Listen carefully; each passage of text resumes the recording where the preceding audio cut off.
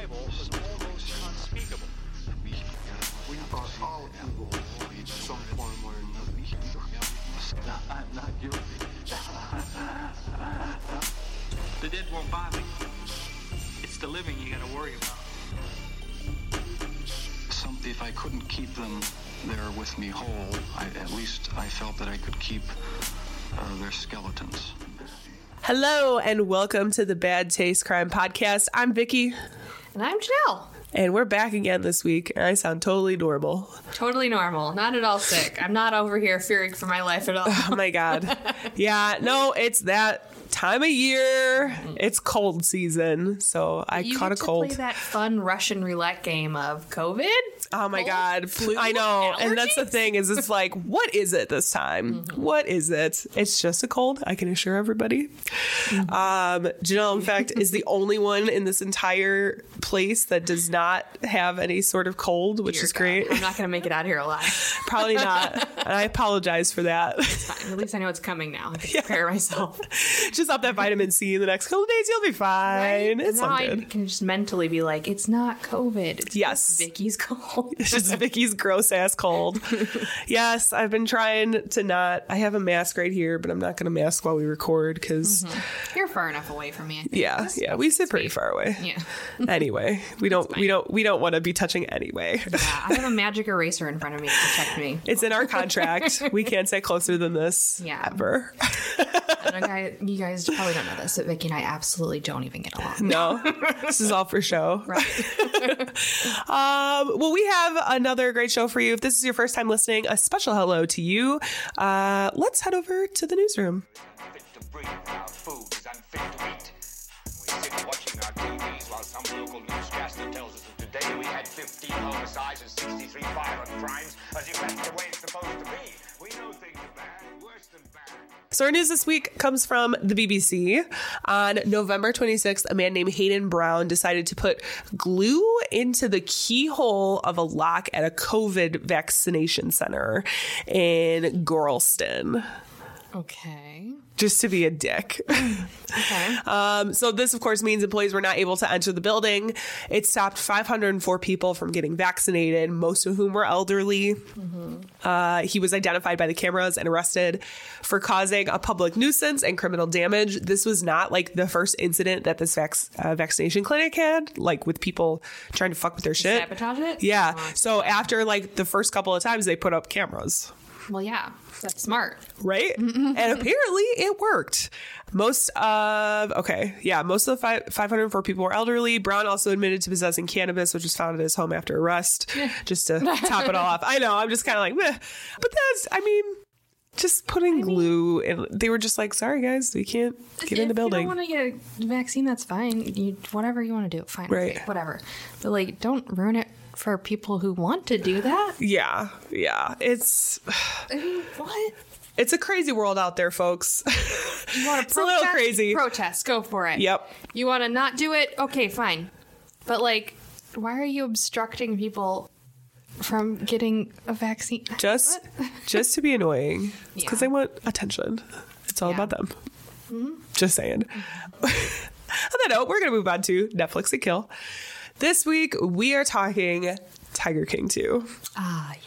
Okay. I did watch it. So, Did you see that they're going to come out with... yes, we're going to talk about that. It's gonna I keep know. Going and going and going. So for those of you who don't remember or were like living under a rock the last year, Tiger King is a Netflix documentary that follows the exploits of Joe Exotic and his exotic animal zoo, Winnie Wood, his arch enemy, Carol Baskin, Jeff Lowe, who comes in and like takes the zoo over, among other interesting and eccentric characters. Tiger King 2 sort of picks up where the first one left off. Joe Exotic is serving a 22-year sentence for hiring a hitman to kill Carol Baskin and violating the Lacey Act and the Endangered Species Act. Jeff Lowe is like in the midst of moving zoos after Carol Baskin took possession of the property in relation to a lawsuit that Joe Exotic owed her on. And so she took control of the original property. The exploits of Tim Stark, who was kind of this, I'm pretty sure he was in the first documentary for a little bit, but he becomes this whole story in and of itself. Recently, I can't even. Recently, Netflix announced a 3-part continuation of the story called Tiger King, the Doc Antle story, which arguably is one of the more interesting elements because he's like a fucking cult leader. And I'm sure we talked about that when the Tiger King, the first one, came out. How culty that whole thing was. That will have been out now. Like by the time this episode comes out, it will have been out for probably a week or two. Anyway, okay. Tiger King 2. Let's talk about it. I mean, it definitely appeals to that sort of like trash TV part of me. Oh, yeah. First of all, I'm going to say it's not like quality content, I guess. I don't know how to say it another way. I enjoyed it. Like, don't get me wrong. I did absolutely enjoy it because they kind of were able to really go back and pull on a lot of these threads of these stories that they presented in the first part. So, for instance, doing like a full episode on Don Lewis and the whole thing with Carol Baskin, I think more of the information they presented this time around made me feel like, okay, maybe Carol Baskin murdering her husband is not the only thing that could have happened to him, right? Whereas I remember watching the first one and being like, she fucking killed her husband, you know? I mean, I don't know. They in a talked way. about the police report of her walking down the street and her brother was a police officer and all that stuff. That sounded a little bit. I'm not saying that's not possible now, but I just feel like there are more possibilities than just the one, right? But it was really great that they went back and devoted like such a large amount of time to being like, okay, here's more of the story. Here's what happened afterwards. You know, they talk about her going on Dancing with the Stars and like that was really the commercial that they aired. About that. I know. It feels like ages ago. That was really like probably less than a year ago. I think it was more than that. No, was it? Yeah. I thought maybe it was like the beginning of last year. I don't know. Anyway. Time is irrelevant. Tim Stark, who is just like very sovereign citizen vibes. Like that's very, you know what I mean? You know what I'm saying? Very much. I just listened to the Behind the Bastards about libertarians. And very libertarian vibe. Like, I don't know that he is necessarily, but it's that kind of deal where it's like, these are my animals. What I do to them when I have them is my fucking business. Blah, blah, blah. I'm not threatening you. I'm just legally threatening you that I'm going to come after you and everything you love. Legally. Like, what the fuck was that? Some people just shouldn't be allowed to talk. I know. That was a whole interesting thing. But I will say, I was wondering, like, because obviously there are some people who chose not to participate this time around. They did use some stock footage of stuff that they had from last time they recorded, which if you've been following the news, Carol Baskin is actually suing the documentary team because they only agreed slander basically, but they're like, we only agreed to use the footage for the first documentary, not for the second one. Anyway, that's a whole thing. So like they didn't participate. I don't think Doc Antle actually participated, even though they're coming out with the couple of things. Yeah. Maybe there's going to be a surprise in there. We will see. I don't know. But so just the amount of, I don't know, the amount of stuff they have is just insane. What are your I don't know. thoughts? I got a little upset with the part where they were like talking about the guy moving his entire zoo down there after what's his face? My brain isn't working today. After the other guy got his zoo bought out and he moved all the animals down there and they all died because the air conditioner was Tim Stark? Yeah, that's his name. Oh, yes. I was like, oh my God. Finish this. And then when he was, so the police come in and raid his property to get all of these animals and he tries to hide a bunch of them in a trailer, like in this fucking field somewhere in 100-degree weather, hoping no one's going to find it, with animals that don't have any food or water. They're just like in cages or air in cages in the back of a fucking trailer. So he's murdered. He's a monster. What did they say? Like, it was like 100 something. Yeah, it was almost 200 exotic animals like died in the back of that fucking trailer. Yeah. That made me just like, okay, I get it. But that, honestly, I don't know a single person who runs an exotic animal whatever that isn't a complete fucking idiot or a douchebag. Yeah. Okay? It's true. It's My true. sister worked for one when she was in high school. around here. Oh. It was Bad News Bears. Oh, God. She left. Yeah. But they had tigers. Yeah. And they had lions. They were mostly reptile based, but yeah. Guys, can we just not? Just leave them be. they also had vicious emus. So vicious. She would tell me that they would like chase after her. And I'm like, why the fuck do you work there? Go back to Pizza Hut where it's safe. Safer, at least, Right? I guess. So if you want to check it out, Tiger King 2, I would recommend it because I do think like it gets really wild towards the end. Oh my God. And when they're talking about I just like I do the kind of girls coming into the park and them like being predatory and trying to like oh God, I know. get all these like young pretty girls to be part of their, you know, to work there, but really it's more like a sex slave situation. Right. It's fucked. That's fucked up.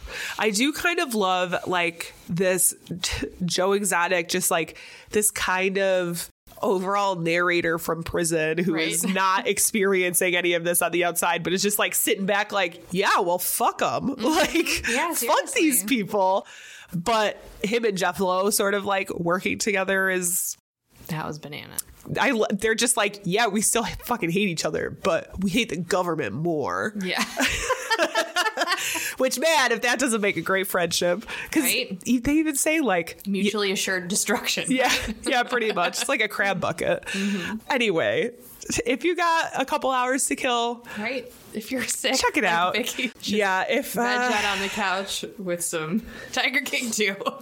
Pretty much, yeah. Yeah, it'd be good for that. It takes no brain cells at all to watch. It's really good if you fall asleep, too, and you come back awake, and you're like, what's going on? Okay. Yeah. Not too heavy. All right, this is that part of the show where we say content may not be appropriate for all listeners. Mine's actually not too bad. Mine's not too bad either. All right. Well, this week we decided to do something we have not done in a while. We're doing a wild card episode. Wild card. Pull that out. So I have no idea what Janelle is covering. I looked at it long enough to make sure it wasn't the same, and it's definitely not. It never is. It never really is. Never is. I know. So I have no idea. But a couple weeks ago, we covered sports crimes. And I was like, there's this other thing that I want to cover. More sports crimes. More sports crimes. Does this involve balls? Or is it a different sport? Is the ball a sport? Well, is a ball just the one ball? Yeah, right. So we are going to talk about BALCO. Okay. Are you familiar with this at all? Not by that term. I don't know what that is. The BALCO scandal? No. Okay. This will be good then. Is it college related? No. Well, because I don't follow any college sports. If you're like March Madness, I'm like, and I'll say too, this was not like specific to one sport either. Okay. So this was huge deal, huge deal. So, and I'm also going to say this is one of these stories again that has a lot of intertwining storylines, and this is like the TLDR version. Reader's Digest streamlined. Okay. Yes. So for me, cheating is like one of those areas that for some reason I just find really fascinating. It's like the lengths that people will go to either get ahead or like be the best is astounding. You love a good flim-flam, man. I do. And it's probably why I am so interested in white collar crime, is because it's like at the end of the day, it's just people who are cheating. Yeah. Ultimately. This particular story, well, it's part of me was like, it's kind of light on the crime, but not also. But the scandal itself rocks the sports industry around the world. So, of course, we're talking about BALCO. In 1983, Victor Conti, with his first wife, Aubrey, opened the Millbrae Holistic as a vitamin and supplement shop in Millbrae, California. Wait a minute. I think I know what you're talking about. Okay. I think I watched a documentary about this. Okay. It's possible. It's possible. After only a year open, Conti decided to close the shop and instead start the Bay Area Laboratory Cooperative, or BALCO. It was intended as a sports supplement business, but would end up being so much more. So much more. The idea was that BALCO would do regular urine and blood testing on athletes to determine where mineral shortages were in the body, and then provide minerals and supplements to achieve the perfect balance of minerals in the body and thus improve their performance. I take some supplements. I know what you're talking about. Okay, all sounds pretty good. But to do this in like the most ideal way possible. This was a business model for a while before BALCO took off in the summer of 1996, when Conti was able to get Bill Romanowski, who is an NFL linebacker for the 49ers and the Broncos. When Romanowski decided to join his clientele list is like really when BALCO sort of took off. So when Romanowski joined up with BALCO, things were on the level for a while. Until Patrick Arnold, who is somebody I've seen described in my research as a rogue Illinois chemist. I mean, we have a few of those, if you remember our live show that we did at the Fringe Festival. Oh, God, yeah. Another rogue Illinois True. chemist. Do we just spawn rogue Illinois chemists? Mm-hmm. Oh. So when Patrick Arnold joined up with Conti, they changed the supplement game. Supplement in heavy quotes also. Supplements. So while at BALCO, Anderson created the never before seen. This is going to be one of those episodes, especially because I'm sick too. Jeez. Okay. You did this to yourself. Just remember that. I know. Tetrahydrogestranon. Okay. Also known as THG or the clear, which gives me very Scientology vibes. Yeah, it does. THG was designed to be undetectable by routine tests for anabolic steroids, although it produces similar effects of bigger and stronger muscles. They also talk about it doing the opposite things in men and women. So if you are a male, you get more of these feminine outcomes, like your breasts become a little bit bigger, like that kind of thing. More emotional. Yeah. And in women, it does the opposite. You get sort of like your voice lowers, you actually lose breast size, it's so... That's steroids for you. BALCO also used erythropoietin, or EPO, human growth hormone, modafinil, also marketed as Provigil, and testosterone cream. All of these things are taken in a cycle and at the right times would be undetectable by drug tests, including tests at the Olympic level, which you would assume are more rigorous, but have proven not to be in recent years, which we'll talk about a little later. These would all be taken in addition to mineral supplements. And honestly, like the results were undeniable. I mean, this stuff did get results. Yeah, steroids work. Steroids work. Like for things. Yes. I mean, people take steroids for not bulking up. Steroids can be beneficial. Yes, in moderation, under the supervision of an actual medical doctor. Not a chemist. Yeah, Conti is largely self-trained. And I love a self-trained physician. Giving these supplements and things. I mean, not sketch. Nope.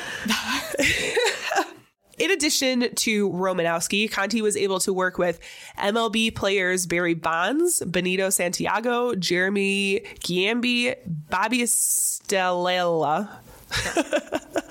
I can't. It's fine.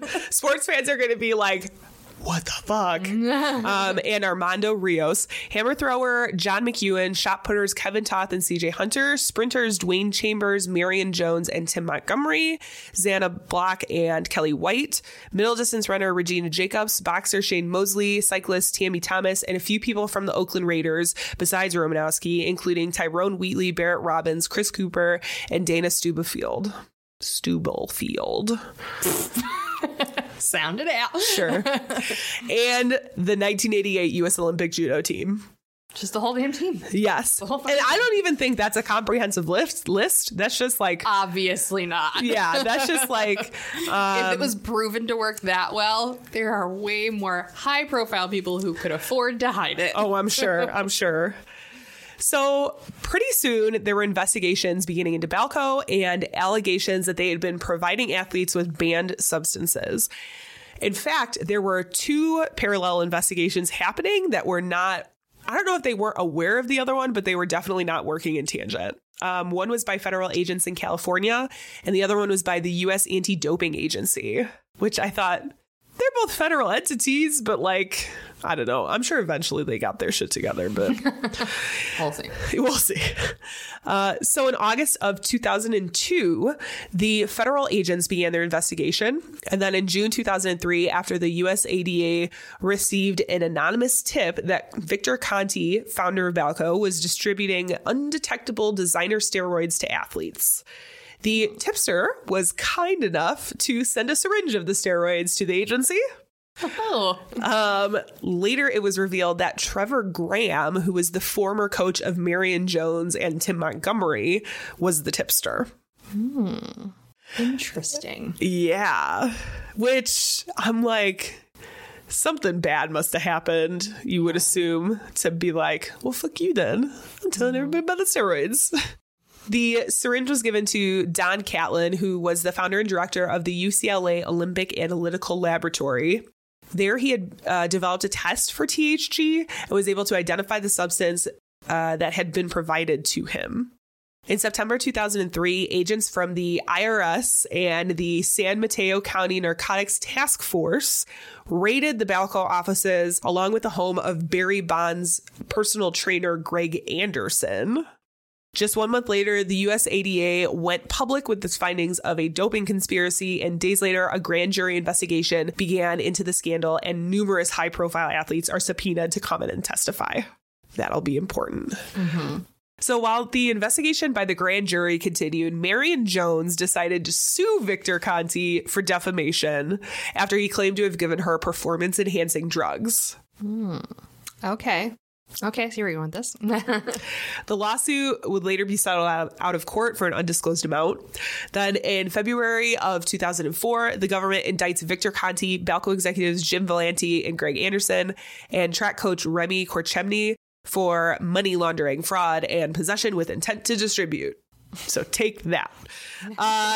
In an interesting twist, as the case is working its way through the courts, 2 writers with the San Francisco Chronicle, Lance Williams and Mark Fainaru-Wada, begin releasing secret grand jury testimony from some of the baseball players that had testified in the grand jury proceedings. Oh, okay. No one was really sure where the leak was, but U.S. Attorney Kevin Ryan requested a formal investigation into where it was coming from. They were like, who the fuck is giving these reporters grand jury testimony? Mm-hmm. So that's happening. Also, while the rest of the court stuff with BALCO is going on. So the main players in BALCO decided that cutting a plea deal was probably the best thing in this case. Yeah. I mean, really, when you're looking at any prison time, it's like, maybe. Yeah, you want to go for a guarantee instead of a question mark, generally. Yeah. So they all started pleading guilty. In July of 2005, both Conti and Anderson pled guilty to steroid distribution and money laundering. Conti later received 4 months in prison and 4 months house arrest. Anderson ended up with 3 months of each. James Valenti also pleads guilty to steroid distribution. He only received probation. And then just a few days later, Remy Korchemny took his opportunity and pled guilty to some lesser charges, eventually being sentenced to 1 year probation. Okay. So nothing I would consider too serious. Couple of months at most. Mm-hmm. The investigation into the grand jury leak, meanwhile, is continuing, and eventually the whole thing centers on these 2 journalists who worked for the San Francisco Chronicle. Now, both Williams and Fainaru-Wada were subpoenaed to testify by a federal grand jury. Of course, the 2 of them pleaded with the court to release them from testifying, citing journalistic integrity, saying they'd rather go to prison than reveal who their source was. And this isn't the first time in history this has happened. Yeah. It happened with Bob Woodward, I think, when he was releasing the Pentagon Papers. And they were trying to get him to come in and testify. He, in fact, wrote an affidavit in their behalf when they appealed the subpoena, which eventually got denied. They were both sentenced to 18 months in jail, which, great use of our resources, I guess. But before they could serve any jail time, Troy Ellerman, who had been Victor Conti's attorney, admitted to showing the grand jury testimony to the San Francisco Chronicle. We find our leaker. Later, he pled guilty to 4 felonies, including contempt of court and obstruction of justice. For this, he received 2.5 years in prison. I know. Wow. Janelle just made a series of faces that were like, what? Why is that more? It's a great question. Sometimes I feel like the sentencing is like a dartboard, and they just throw a dart at it, and wherever it lands is, yep, that sounds good. 2.5 years. Yeah. Because even with the plea deal, like Victor Conti had, for instance, he got 4 months. This guy pleads guilty. Especially with people who have so much money, honestly, don't even waste your time giving them jail time and just fucking fine the shit out of them. Right. Stop them from being able to be in sports anymore. Yeah. Truly ruin their life. Yeah. Well, and I would honestly not be surprised if he didn't get his license revoked for that, because that's some serious shit. In 2007, Marion Jones, after years of denying any wrongdoing, admitted to lying to federal agents about her steroid use during the 2000 Olympics, also saying she thought at the time that they were flaxseed oil. Yeah, that's a big difference. Yeah. Because flaxseed oil is definitely not injectable. No. And maybe she wasn't. I mean, maybe she was getting both. I'm sure she's both taking supplements orally and having injections, but like, yeah. That'd be a little worrying if you were injecting flaxseed oil. And I'm like pretty sure steroids don't come in a gel capsule. I don't know. I'm pretty sure they're a tab. Maybe science? Anyway. So she ended up receiving 6 months in prison and 2 years probation as part of her plea deal. In the meantime, Barry Bonds had also been indicted on perjury and obstruction of justice. In 2011, he was convicted on 1 count of obstruction of justice, for which he received 30 days of house arrest and 2 years probation, while the other 3 counts of perjury ended in mistrial after the jury couldn't agree. He then went and appealed the one obstruction of justice charge. I'm sorry. You'll get it out eventually. The charge was eventually dropped and overturned by federal court of appeals. So he ended up not receiving anything. Now, there were definitely like changes put into the sports world following the BALCO fallout. The main one being Major League Baseball put a steroid policy in place where if you fail 1 test, you have a 50-game suspension, 2 fails is a 100-game suspension, and 3 fails is a lifetime ban. Which is like so crazy because like this was way after the fucking home run race where everybody who hit a home run in the 90s was on steroids. Yeah. Well, they all later tested positive, didn't they? Like, yeah, every single one. Like much later after the fact. Yeah. Which is kind of like, so they do that on purpose so that they can keep making $1 bajillion of the 8 million home runs that these people hit. Yeah. Yeah. But if you look at pictures of all those people, too, like they did side-by-side comparisons of people when they were like just starting out and when they were in their peak. And you could definitely tell they were doing steroids. Yeah, you don't just by their arm size by exercising. One of the things I saw in my research was like when Barry Bonds came back the next season, like he had like bulked the fuck up and gained so much weight, like muscle weight.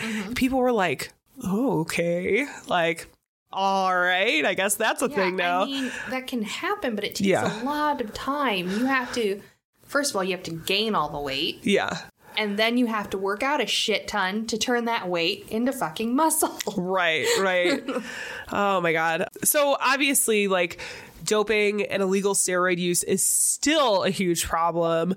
If we take a look at the latest, probably the most recent one to memory is the Russian doping scandal, of course, that kind of, it resulted in the country like sort of kind of being kicked out of the Olympics. Yeah. You know, that's wink, even wink. A controversial thing because they said you can't participate in the Olympics under the Russian flag, but you can participate under the Olympic flag as athletes from Russia.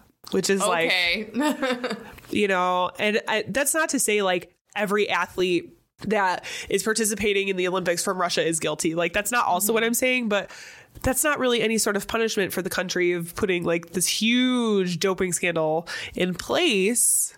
You're still letting athletes from the country come and participate. You got to be foolish if you don't think Russia is still in charge and interfering with all of that. Yeah.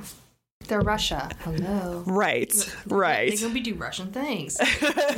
They're going to Kremlin it up. So, obviously this is still a huge issue. I don't think it's taken as seriously as it should be, or at least the measures are not as strict as they should be. Like, even for the MLB, like you have to fail a steroid test 3 times to get a lifetime ban. That seems like a lot.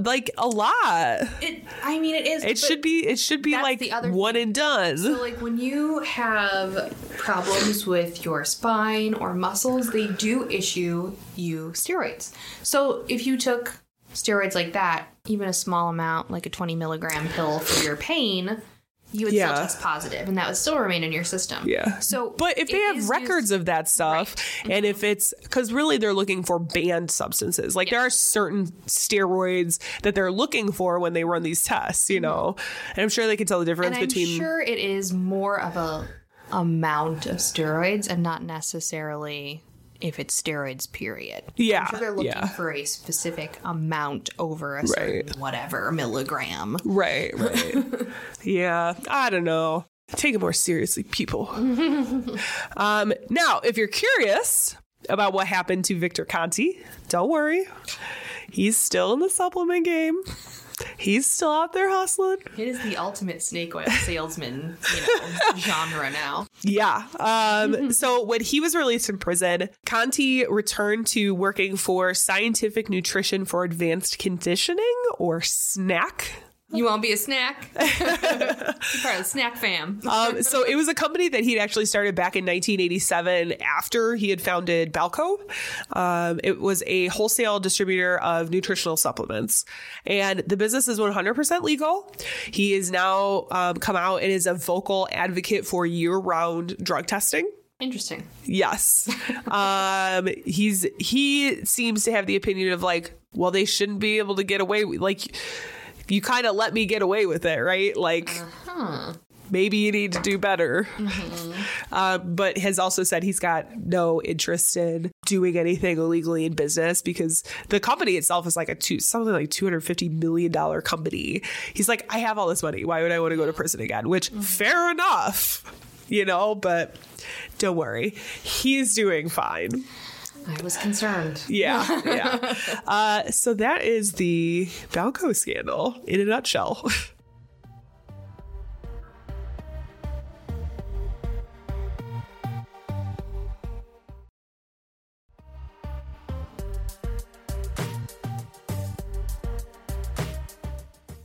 So mine is going to be completely different and old-timey. Are you ready? Okay. Yes, I am. So our tale today will include gold rushes. Okay. Sunken ocean liners. Oh, God. Late-stage colonialism. Oh, of course. Bunk forensics. And, of course, a touch of murder. Okay.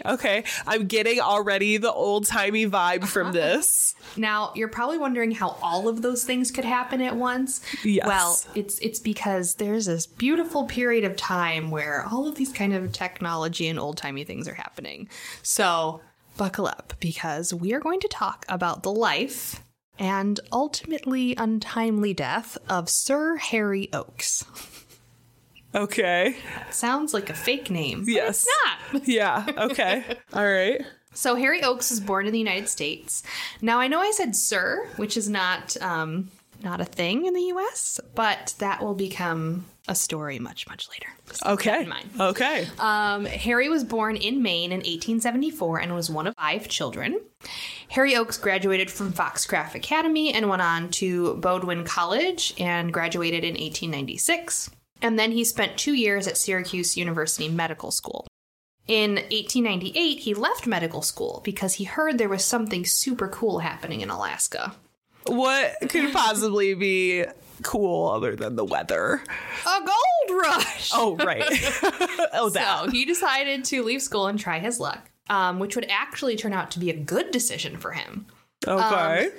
Which, going to strike gold hardly ever is. So this is the most appropriate time for me to use my old-timey prospector voice. So here we go. Oh, God.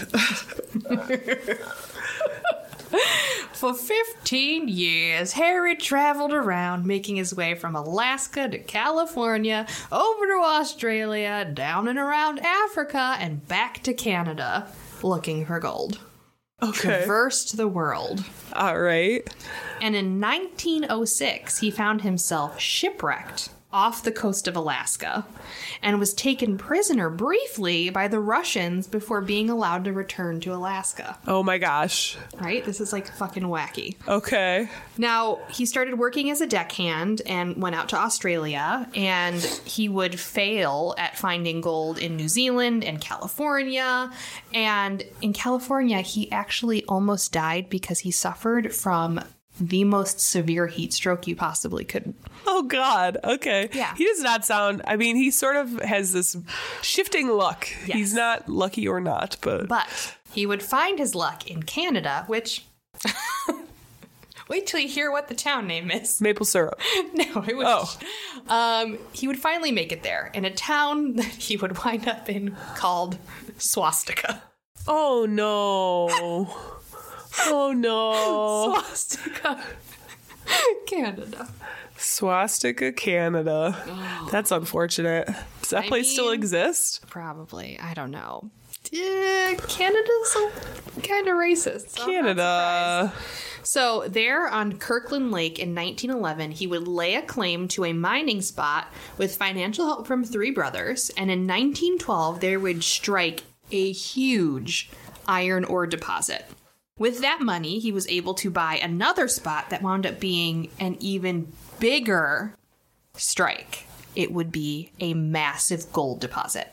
The Lakeshore Mines that he created would wind up being the second biggest mining outfit in the Americas. Wow. Yeah. So nice. He's filthy fucking rich. Yeah. Now, after striking it rich, Oakes decided to take a world cruise, which was like a really big thing at the time. You could just get on a boat for months and just be off into the ocean. Oh, God. Oh, Which no. I don't know why anyone would do that, because this was literally a year after the Titanic sank. I guess. So no fucking thank you.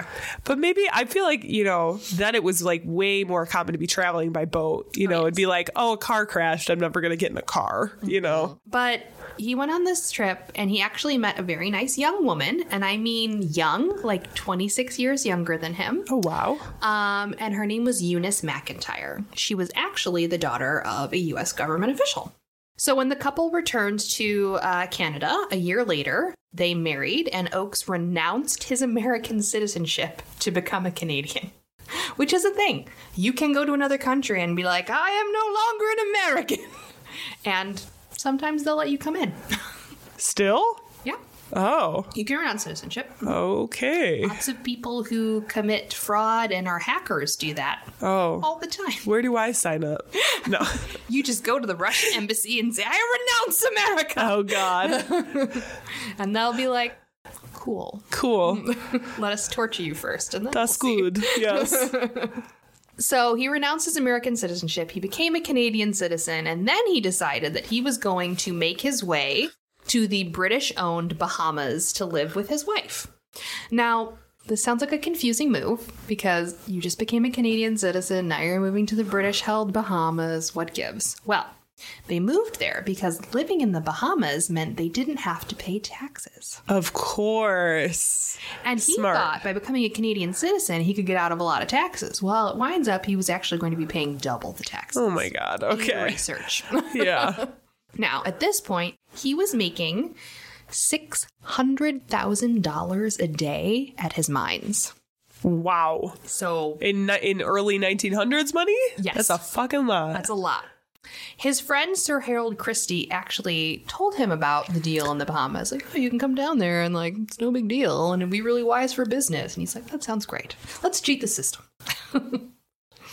So he and his wife had made their way down there. They settled. They had 5 children during the time period of 1925 to 1932. Wow. And they were just kind of like, relaxing, maxing, making lots of money, doing nothing in the Bahamas. Fair. Now, unfortunately, half of his children would ultimately die untimely deaths due to car accidents and or overdoses. Oh, God. That's unfortunate. It's unfortunate. And Oak started to kind of, as he was down there, shift his business a little bit, and he got into real estate. So he started buying up land all over the island, and by the 1940s, he owned 1/3 of the island. Wow. That's a lot. He just wants to buy his own island.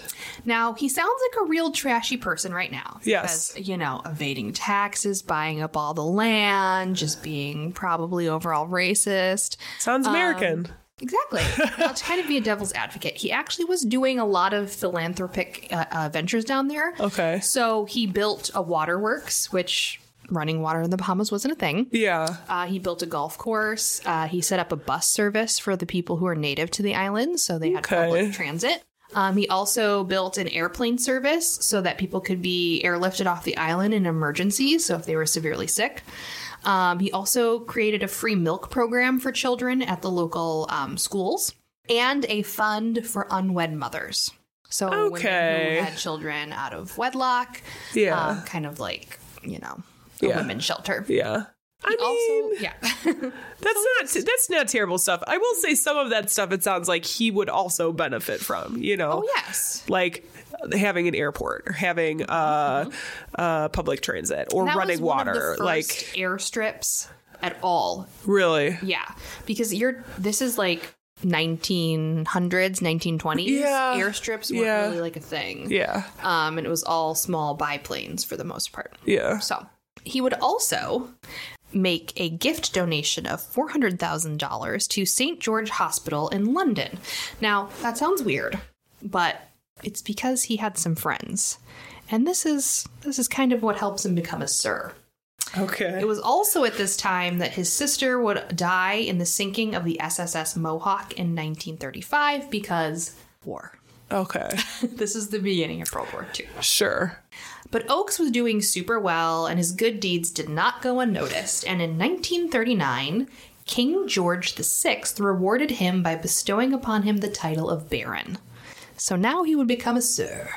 All right. So this would actually be a hereditary title that would pass down to his children. So it wasn't just he was like a knighted kind of a Sir situation. Yeah. A Baron, when you have your kids, you become Barons and Baronesses. So. Okay. And in case you are not too keen on world history at this time, Britain was still colonizing the shit out of the Bahamas.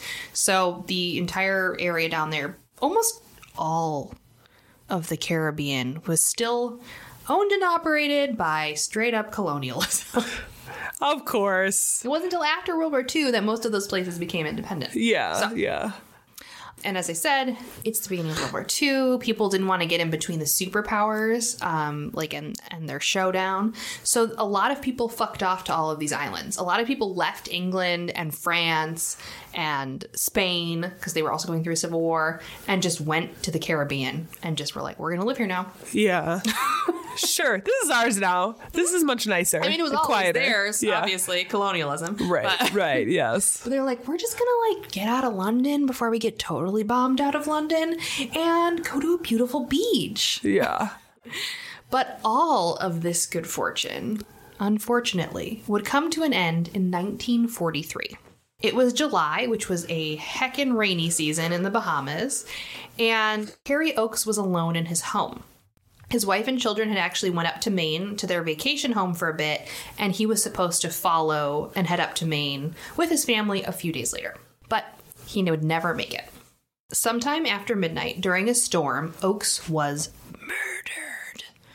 Oh, no. Dun, dun, dun. With a candlestick in the library. It's very Clue. Wait, is that real? No. That's, I thought I was going to be like, no way, that's crazy. It's close, but not like that. His friend Harold Christie was actually there spending the night because they were going to do something later the next day before he took off. And Christie would be the one that would find him the next morning on the floor. He came upon him and his head was bashed in. He had burns all over his body. And an even weirder twist, he was covered in feathers from a pillow. Oh.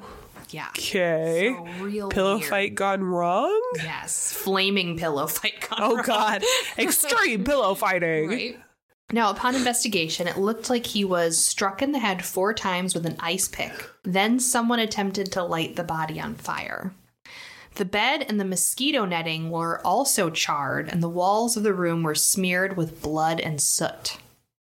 So, I'm trying to real picture gross scene. Yeah, I'm trying to picture in my head what could have happened. Right? You know? So, upon hearing this terrible news, the Bahamas governor, who was actually the Duke of Windsor, formerly King Edward VIII of the United Kingdom, who abdicated his throne to be with the woman that he loved. Yes, That old guy. yes. He took charge of the investigation. Oh, no. It was a not on my watch kind of a situation. Yeah, he's kind of an asshole, too. Ooh, he's kind of an asshole big from what I douche know canoe. of English history. It all sounds really romantic. No. But it's not. Oh, no. No, it wasn't. It Yeah. was, yeah. The two had actually been pretty close friends for the past 3 years, and since it was a really small island, news traveled fast. But the Duke did try to keep it out of the papers to no avail, because he's in charge of this whole island, and he doesn't want a rich white man's murder being headline news. Of course not. Now, this ghastly crime, coupled with Oakes' standing, made this story overtake the world news cycle and made the war coverage second page to the rag business. So he was beating out World War II stories. That's impressive. Yeah. The Duke of Windsor believed that the local police would not be able to handle this case, especially because of its magnitude. So he brought in reinforcements. Now, this guy was really dumb. Okay. And he thought, it's World War II, and the Scotland Yard is too busy to handle a case of a dead baron. They're not. So he didn't even bother contacting Scotland Yard. Wow. Was that not a crime? Yeah. I don't know. So he called 2 of his friends in Miami who were police officers in Miami, kind of as a backup. Now, I don't know how this is a legal thing. I don't know about 1930s jurisdictional things between Britain in a colony and inviting U.S. police officers. I don't know. That's a little sketch. I mean, jurisdictions were a thing in 1943, but Right. I really don't know. So they were called down as someone who was supposed to be associating on the case and just kind of assisting, but they wound up overtaking the investigation and fucking it up royally. Boom, pun intended. Good job. Thank Claps. you. Claps for you. We need a clap button.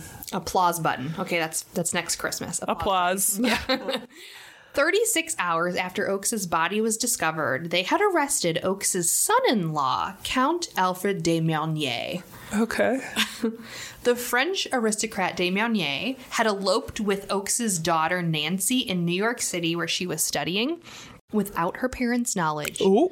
2 days after her 18th birthday. Ooh, This was saucy. in 1942, so it was only a year Saucy. before. Okay, so de Marnier was actually 14 years older than Nancy. Oh, come on, guys. And they originally had met at the Nassau Yacht Club in the Bahamas. And he was a really prominent sailor, so he was kind of hot to trot. Okay. And I don't know why people find Frenchmen just so unbelievably resistible. But if you look at that man, he literally looks like what you imagine the Old Man in the Sea character to look like. Oh, God. Okay. Maybe he had personality. He had an accent and some money. I guess mean, that's good enough. That's hot. So the two actually dated for a couple years before they would elope, and her parents didn't even realize that the relationship was serious. They thought he was just trying to court her and she was kind of playing it off. They had no idea that she was actually going on dates with him and stuff. Oh, my God. And before meeting and marrying Nancy, de Marnier was a playboy. He was constantly, he would float around different countries, going to all these yacht clubs, sailing in his boats and being just rich and French. Rich and French. Baguette, baguette, baguette. Right? He never had a real job. So it's what? Oh, my God. And it left this bad taste in her parents' mouth because it's this guy just fucks around on a boat all day and Sure. never worked a day in his life. Right. Coming from a man who was self-made, right? Yeah. So there was some contention. Yeah. So Nancy and Alfred had also been living in the Bahamas at the same time. But during her father's murder, Nancy was on her way to Miami to do a summer dance course. She was very into the arts, and she was constantly doing like summer courses and going on trips for dance and I think writing as well. Yeah. Now, she went to her mother's upon hearing the news of her father's death, but then left immediately when news came in that her husband had been arrested as the main suspect because he was still down in the Bahamas. Now, the two Dumb and Dumber cops led the theory that De Marigny and Oakes were feuding, and according to them, they found De Marigny's fingerprints on the nightstand. Here's where it gets suspect. Wait, they had fingerprint technology back then? Yeah, Okay. fingerprinting goes way back. Okay. Yeah. Accurate fingerprinting? I mean, I wouldn't say accurate. They dusted it with... Don't you remember Sherlock Holmes? Yeah. Dusted it with graphite with the big brushes. Yeah. Big brushes. Oh my gosh. I wouldn't say it's very accurate, but you'll see how it's fucked up because this is the bunk forensics part. Okay. Now, Nancy believed her husband was innocent, and she hired an American private investigator named Raymond Schindler, all of these unfortunate names, and British-trained Bahamian lawyer Godfrey Higgs. The two immediately discovered several issues with the case, and De Marigny was actually at a dinner party that night, and guests stated that he had stayed up late way past the time of Oakes' death, kind of partying and being French. Just being French all over the place. Right? Then there was this issue that the only evidence they had was fingerprints. There was no other evidence of him being in the house, but magically these fingerprints. One of the Miami cops stated that they lifted the fingerprints off of a Chinese screen and the nightstand. Now, a thorough cross-examination during the trial of De Marigny, the lawyer showed that the cop actually had not positively identified the fingerprints until several days after he declared that they were De Marigny's. Okay. So, he had taken several dozen other fingerprints from Oakes' bedroom, many of which were still not processed weeks later. And an American fingerprint expert witness testified for the defense, called into question the professionalism of the techniques used by the detectives in the case. Because you don't declare someone as a suspect and say you have fingerprint evidence and you've taken the fingerprints, but then you don't test them until after you arrest the person. Sketchy. That's illegal. Yes. The expert testified that the De Marigny print looked very likely like it could have come from the Chinese screen. It could not have come from the Chinese screen, since none of the background pattern designs from the screen appeared on the print photograph. So, what he is saying is that if they lifted the fingerprint from a screen, there would be a screen pattern behind the fingerprint. And there wasn't. So when they were doing fingerprints, were they just dusting them with graphite and then taking pictures of them? No. At the time? Or were they actually lifting them? They were actually lifting them. Okay. And then they took a picture of it for the investigation. Okay. Like, for the case. Yeah. So they physically lifted the fingerprint. So if Gotcha. they physically lifted it off the screen like they said it was on, there would be the texture of the screen behind his fingerprint. But there wasn't. Gotcha. Which means that the fingerprint was not actually ever lifted from the screen. Okay. So De Marigny testified that he had not visited the Oakes' home for 2 years, and because of ongoing conflicts with the Oakes', he had never planned to come back. It was determined that the fingerprints, in this case, were fakes. Ooh. It appeared that De Marigny was purposefully being framed. Oh, that's so sketchy. During De Marigny's interrogation, fingerprints were lifted from his water glass and pack of Lucky Strikes and were placed at the scene of the crime. What? Which is why there was no pattern.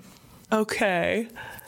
So the trial went Who's on. framing him? Oh my God. Right? This is a very juicy, It's too juicy. yes.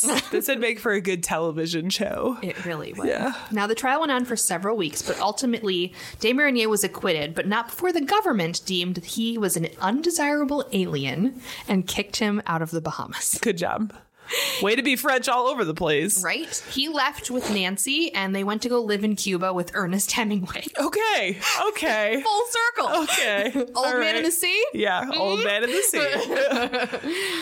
In 1949, the two would eventually separate, and to this day, the murder of Harry Oakes is unsolved, and no one else is on the suspect list. Now, here are some important points I want to kind of highlight, because there's a lot of issues, okay? Sure. Harry Oakes was rich, and really anyone could have wanted him dead because he was rich. Right. Someone knew that he would be alone and without his family.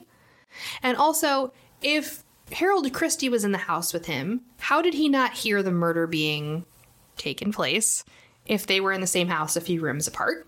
Harry Oakes owned a third of the island, so like anyone with real estate interests would want to have him dead. Like, I don't know, Harold Christie, who was a real estate agent. Yeah. And there was something in the way that he died that tinged on humiliation. Like, he was covered in feathers, which is like, you're a coward. Yeah. You know, like tar and feathering people. Sure. So there's all of those issues. And I kind of looked up conspiracies revolving around this case, and there was a couple of them on the internet that were pretty interesting. Okay. So one conspiracy suggests that the Duke himself was involved in a massive currency speculation and had borrowed $2 million from Harry Oakes. So that's why he wanted him dead, because he wanted his money back. Okay. I kill you, I don't owe you anymore. Yeah.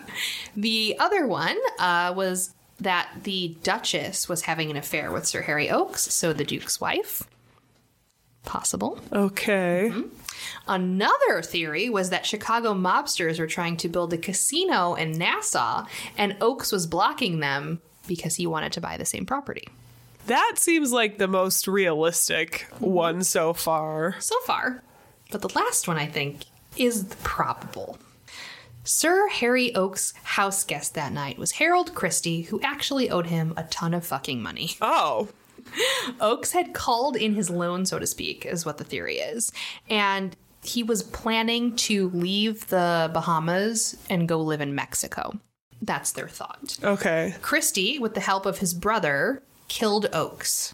Now, there was a report that Christie was spotted by a policeman in Nassau out on the town the night of the murder, and he claims that he was home all night with Oakes during the murder. Okay. In a different room of the house. Yeah. The theory is that he had stolen the money and planned to burn the entire house down, which is why, you know, the bed and the netting caught fire, but the fire wound up not spreading. So Christie then pretended to return to the scene and sleep through the whole thing as his alibi, which doesn't make any sense. No, and I'm like surprised that the police wouldn't, but did he have influence with the police? Harold Christie? Yeah.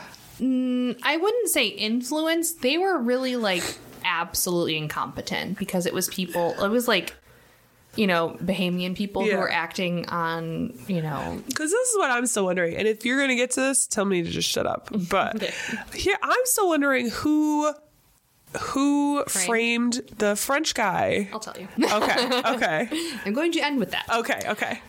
So I think probably that Harold Christie did it. Okay. And I think that the Duke wanted it shushed and covered up because this was a haven for rich British people to come and live. Right.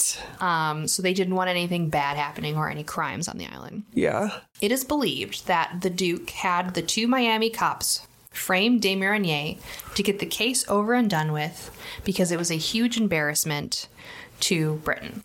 To this day, many people believe that Harold Christie was the murderer, and unfortunately, he died in 1973, still a rich, old, douchey white man, untouched by the law. Of course. So, yeah. Interesting. Miami cops framed de Marigny. The Duke was behind it. Harry Oakes was murdered by Harold Christie, all for stupid money and colonialism. Oh, God. Jeez. That's nice interesting. That is definitely an interesting story. Yeah. It's definitely wild. Wow. Well, before you Man, I don't even know. Fuck off to an island to avoid taxes? Yes. Maybe check out this podcast. My name is Hunter. And I'm Haley, and we're your hosts of Murder and Such, a podcast about true crime, serial killers, and other dark subject matter. Join us while we fill your ear holes with some crappy comedy and disgusting tales. You can now find us on Spotify, iTunes, Stitcher, Podbean, and all of your podcatcher services. You can like us on Facebook, Instagram, and follow us on Twitter. at Murder and Such. Hope to hear from you guys soon. Bye. Bye. All right, Janelle. That has been our episode. We're done. I gotta go make some more tea, man. It's about time. I feel like Speaking of tea, oh yeah, totally on purpose for that segue. total segue. Yes. You still have time until December 31st to use our code BTC Pod to get 10% off of Casting Whimsy tea. Okay. So go do that. Yeah. If you're sick like Vicky, go get some tea. Seriously, I have, and I'll tell you what, I am not I do not normally drink tea. I'm a coffee drinker. I will occasionally have tea, but definitely when I'm sick and this time of year, I have just been guzzling this stuff. You should see the obscene amount of tea I have. Yeah. At work, I made a little tea stand. Nice. There is a literal wood carton that contains various teas and a glass tea kettle with a diffuser in it. It's magnificent. Yes. And then I have another thing of tea at my house. And then I bought a tea advent calendar. It's too much. Too much tea. Is it though? It's not. It's I drink never tea too much. every single You day. drink a lot of tea, yeah. Every day. That's not a lot. Yeah. So now's the time to get your tea. It's that it's a good time of year. Tea up. Tea up. Tea up. So you can do that by going to castingwhimsy.com. You can order online or in the store. What's the code one more time? BTC Pod. Yeah. Or if you go in person, you'd be like, I know the Bad Taste Crime Podcast. And they'll be like, 10% off for you.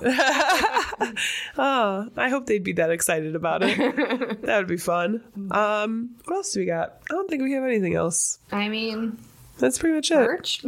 Merch? Oh, yeah. If you need a last minute holiday gift, we have merch. Merch it up. You can go to badtastecrimepod.com.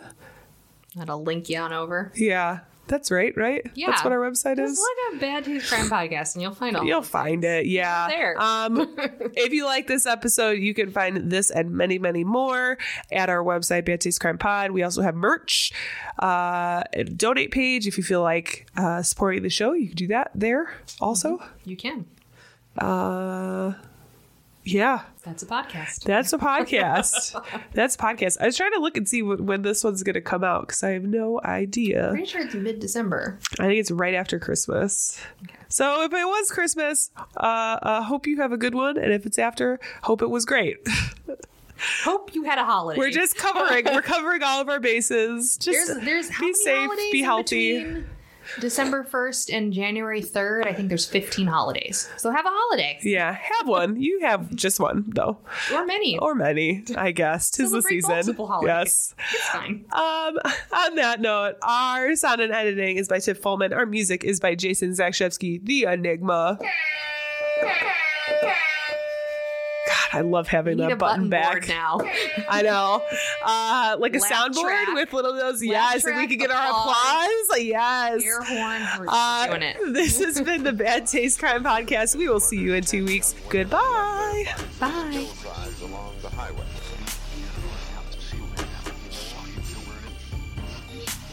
It was as if a wave of evil washed over this town.